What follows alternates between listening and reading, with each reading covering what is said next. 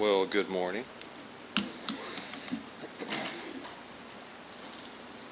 How to intro. You know, you may have heard people talk about, like, where is a book about this, and you can't find the book. Well, and they're told, well, write the book. And just thinking back through my 40 some odd years, like, difficult, challenging emotions and things. Typically, when I hear about it, it's always in the context of just talking about Jesus, and it's kind of left there. But with us, and I've kind of recognized it to be spiritual bypassing, where, well, yes, you feel this way, but, and to rush to the conclusion or to rush you out of that suffering, yet in those two verses, you're like, those two sections of the Bible, how do they, like, when's the last time you heard a sermon about the fellowship of his sufferings? Like, what in the world is that? So the Isaiah 53 passage, which, if you listen to some people, it's not talking about Christ, or it wasn't specifically written about him until it was revealed that it was later, but I don't need to get into all that. It was foreshadowing Christ. The hymn we're going to do later is Man of Sorrows, What a Name, for the Son of God who came, ruined sinners to reclaim. Hallelujah, what a Savior.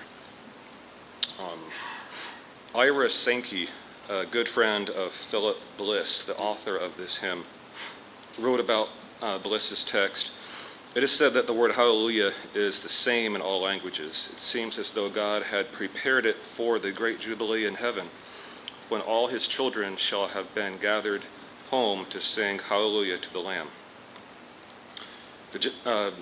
This general idea is reflected in an experience while at Taizé, an ecumenical community in France. During one evening prayer service, we had turned around to face the center of the gospel reading, after which we had sang the Tay song, Christus Resurrected. Right in front of me was a young woman with Down syndrome. She hadn't turned around, and so we were facing each other as we sang. She couldn't figure out the unfamiliar Latin words, so simply hummed until we reached the final word of each repeated verse, Alleluia. At which point she sang loud and clear, or we could say loud and proud. At the beginning of that service, we had been given small candles, and at this point in the service, children were passing the light of Christ from the center Christ candle throughout the church to the thousands of people gathered from around the world.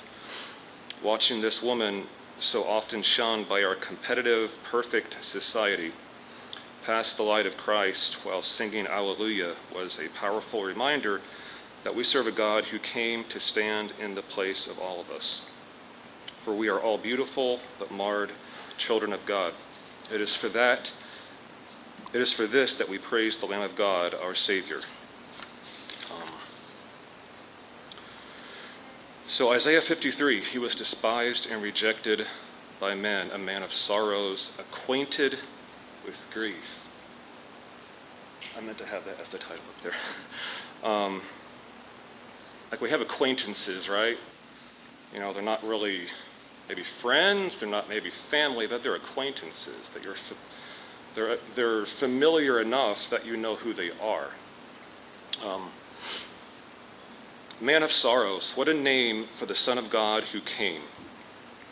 The Son of God came. Have you ever just stopped to reminisce on the love of God? Unimaginably simple, yet infinitely complex. God didn't send us his love through a carrier pigeon, an email, and text, or an Uber. He didn't send his love through a chain letter or a clickbait advertisement. He sent the fullness of his love through his own Son. Wrapped him in flesh, incarnate, embodied in the fragile frame of a newborn. God didn't send his Son through a palace, a castle, or any such place of honor and power, as he well deserved. He sent his son through the womb of a commoner, made himself of no reputation. His life mission was to fulfill the will of his Father, the will to forgive, the will to reconcile, and the will to love. Those were just 3 of the things that came to my head. There's probably 15 more. This will to reconcile was not to be accomplished from afar. God simply didn't sign a decree of forgiveness. He sent his pre-existing Son to be born to live among us in the trenches, in the sorrow of life. Jesus did not run from sorrow. He didn't shelter himself from the human experience. Hebrews 4:15, for we do not have a high priest who is unable to sympathize with our weaknesses, but one who is in every respect has been tempted as we are, yet without sin. So how exactly did Jesus approach the human experience? It should be clear from the manner in which Jesus came and lived his life that we could say he was privileging the poor, the destitute, the marginalized, and the forgotten. That's where he spent his time, all of his time. He was privileging their understanding and relatability. It's easier for a blind man to enter heaven than a rich man, the rich is being blinded. Jesus' appeal was not to his scholarship, an earthly pedigree, slick words, or even an emotional appeal. Jesus' appeal was to the emptiness and foolishness of man. What do we often say? When you're at the end of yourself, that's when you see God. Those who understand that life apart from God is nothing but vanity, that's who Jesus came to appeal to. The Old Testament, who is man that you are mindful of him? Jesus approached the human experience head on. He did not run from hardship and grief. He did not sidestep it. He did not spiritually bypass it. He did not worship it either, but you could say that he embraced it. Jesus knew that every knee would bow to the Father one day. Every hardship, every moment of pain and weakness would eventually bow to the purpose of God and the will of God. God's purpose in all things is to bring glory to himself. The language of God's purpose is love. His purpose is carried out through the means of love. Faith, hope, and love, the greatest of these. That I may know him in the power of his resurrection and the fellowship of his sufferings, being made conformable unto his death. I don't have a clue what fellowship of his sufferings is. I think that's for each of us to determine of ourselves. I don't think it's saying to whip yourself on the back as you're climbing up the stairs to church or anything. It's not being self-deprecating, because we have to understand our position in Christ. No one can truly console the grieving mother who has lost her child. Grief is not to be shunned, it is to be experienced fully. Jesus was well acquainted with grief, so how then are we to truly know God if we run from grief? There is much to learn in the processing of grief. In the multitude of counselors, there is safety. As we were told in children's time, don't grieve individually for extended periods. That's multitude of counselors. Do not forsake the assembling of yourselves together. It's easy to say sometimes you mess up and you're grieving your own mistakes or your own sin, and that's the last time we want to be around church people.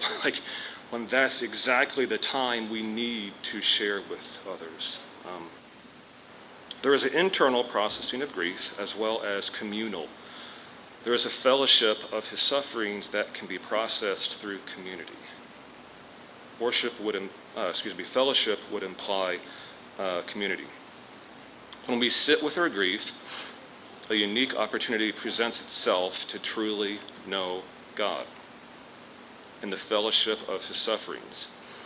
If Jesus was known as a man of sorrows, acquainted with grief, but we reject the full processing of grief as, negative thinking, what Jesus do we actually know?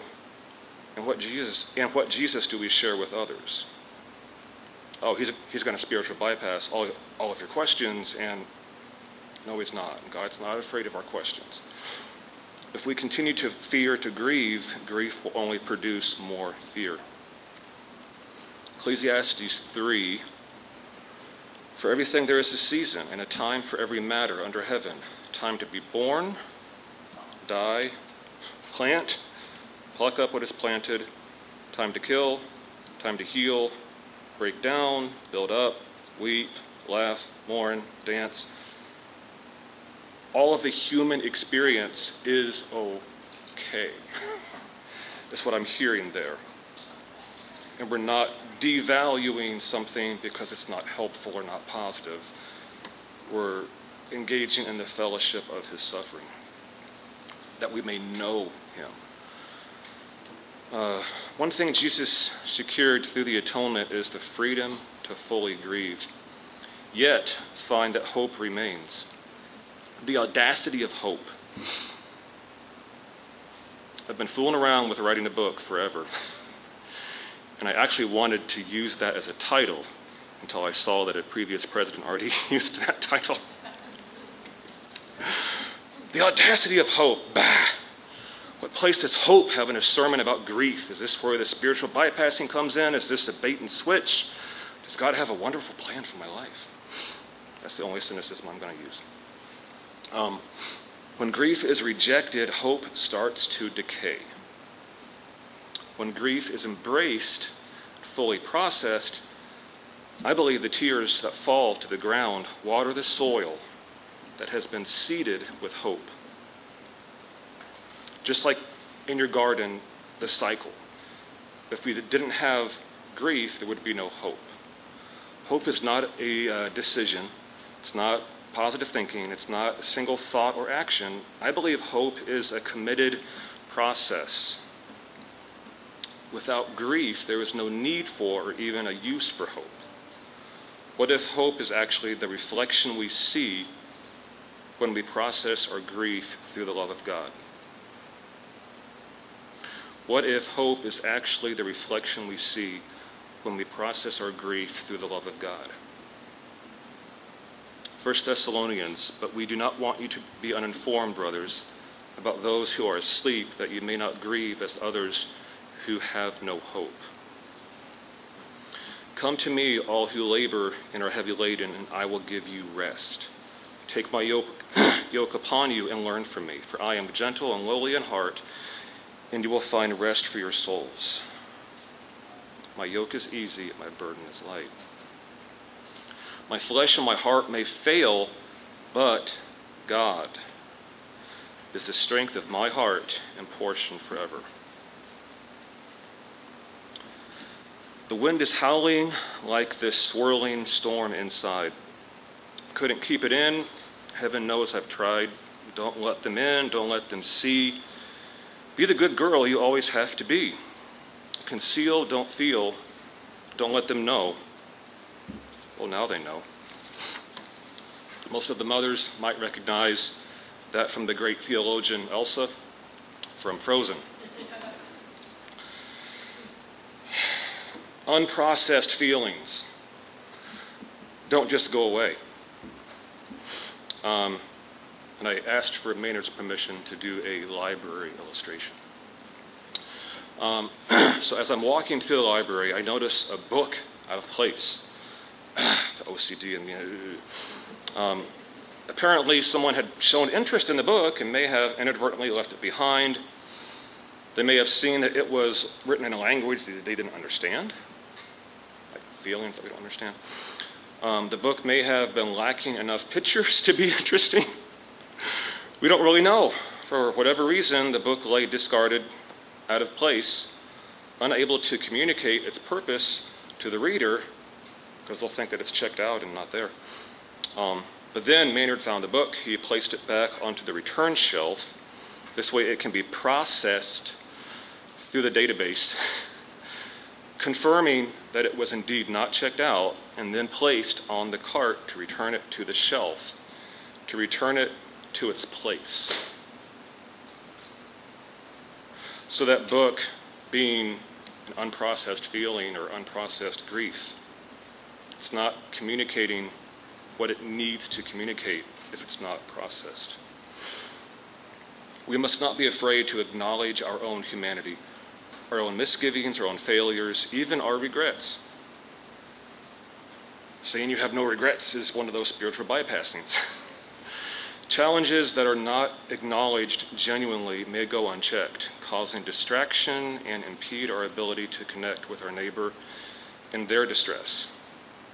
There is never any shame in being genuine or vulnerable. There is risk, yes, but not shame. I think that was from Brene Brown 10:5. So when we finally acknowledge our feelings and give ourselves permission to feel, I grew up in one of those categories. Just like Elsa, you don't feel. Basically, I've come to learn feelings are in the car, they just don't have the wheel. Whereas I was growing up, you got to get them out of the car. Same as fear. You don't get fear out of the car, you just put it in the back seat. So when we finally acknowledge our feelings and give ourselves permission to feel, we gain the experiential knowledge of God and the fellowship of his sufferings. In the previous church I was in, they were all about the solas, sola scriptura, Bible only. Sola scriptura does not apply to knowing God. Did he say that? Sola scriptura will teach us about God, but to know him requires action. I just found an article yesterday or this morning about the history of the word believe. Up until 1700, it was known primarily as an action word, as opposed to the intellectual acknowledgement of fact or what we thought was fact. Belief is action.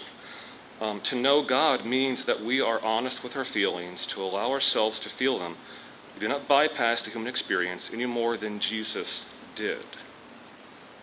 For it is only at this point where we recognize the fullness of God and the sweetness of his presence.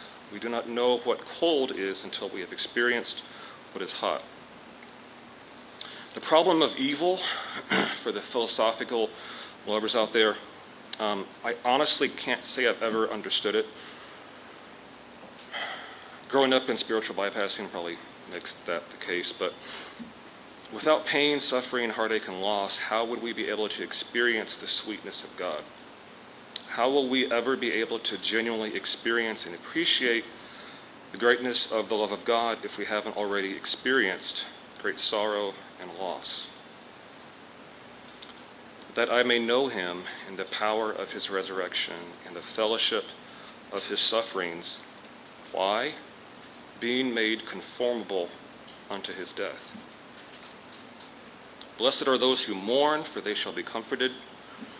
Blessed be the God and Father of our Lord Jesus Christ, the Father of mercies and God of all comfort, who comforts us in all our affliction. Not some, not many, all. All means all, right? One of those things. So that we may be able to comfort those who are in any affliction with the comfort with which we ourselves are comforted by God. That's the crux right there for me. I get in trouble when I ask too many why questions. Why questions have a tendency to lead you into secondary questions.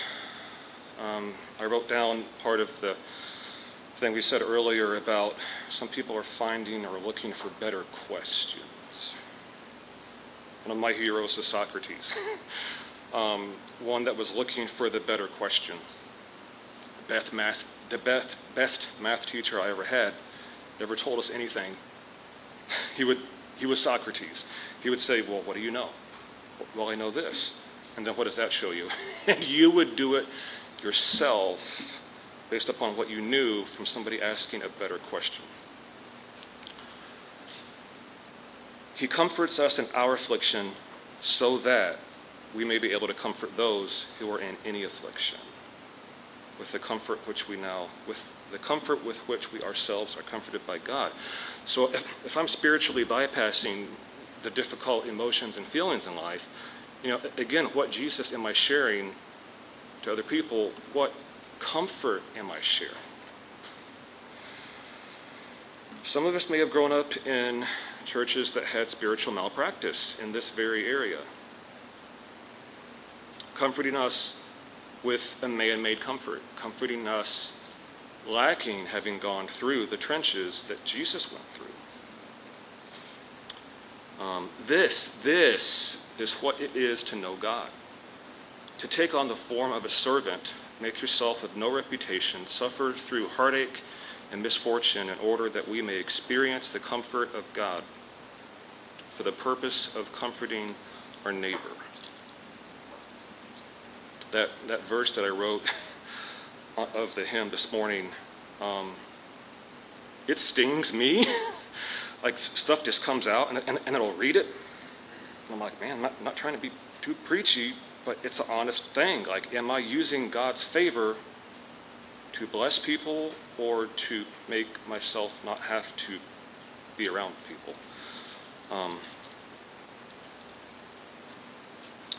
Suffer from heartache and misfortune in order that we may experience the comfort of God for the purpose of comforting our neighbor. Speaking of neighbor, you didn't think I was going to be able to get through a sermon and not mention Mr. Rogers.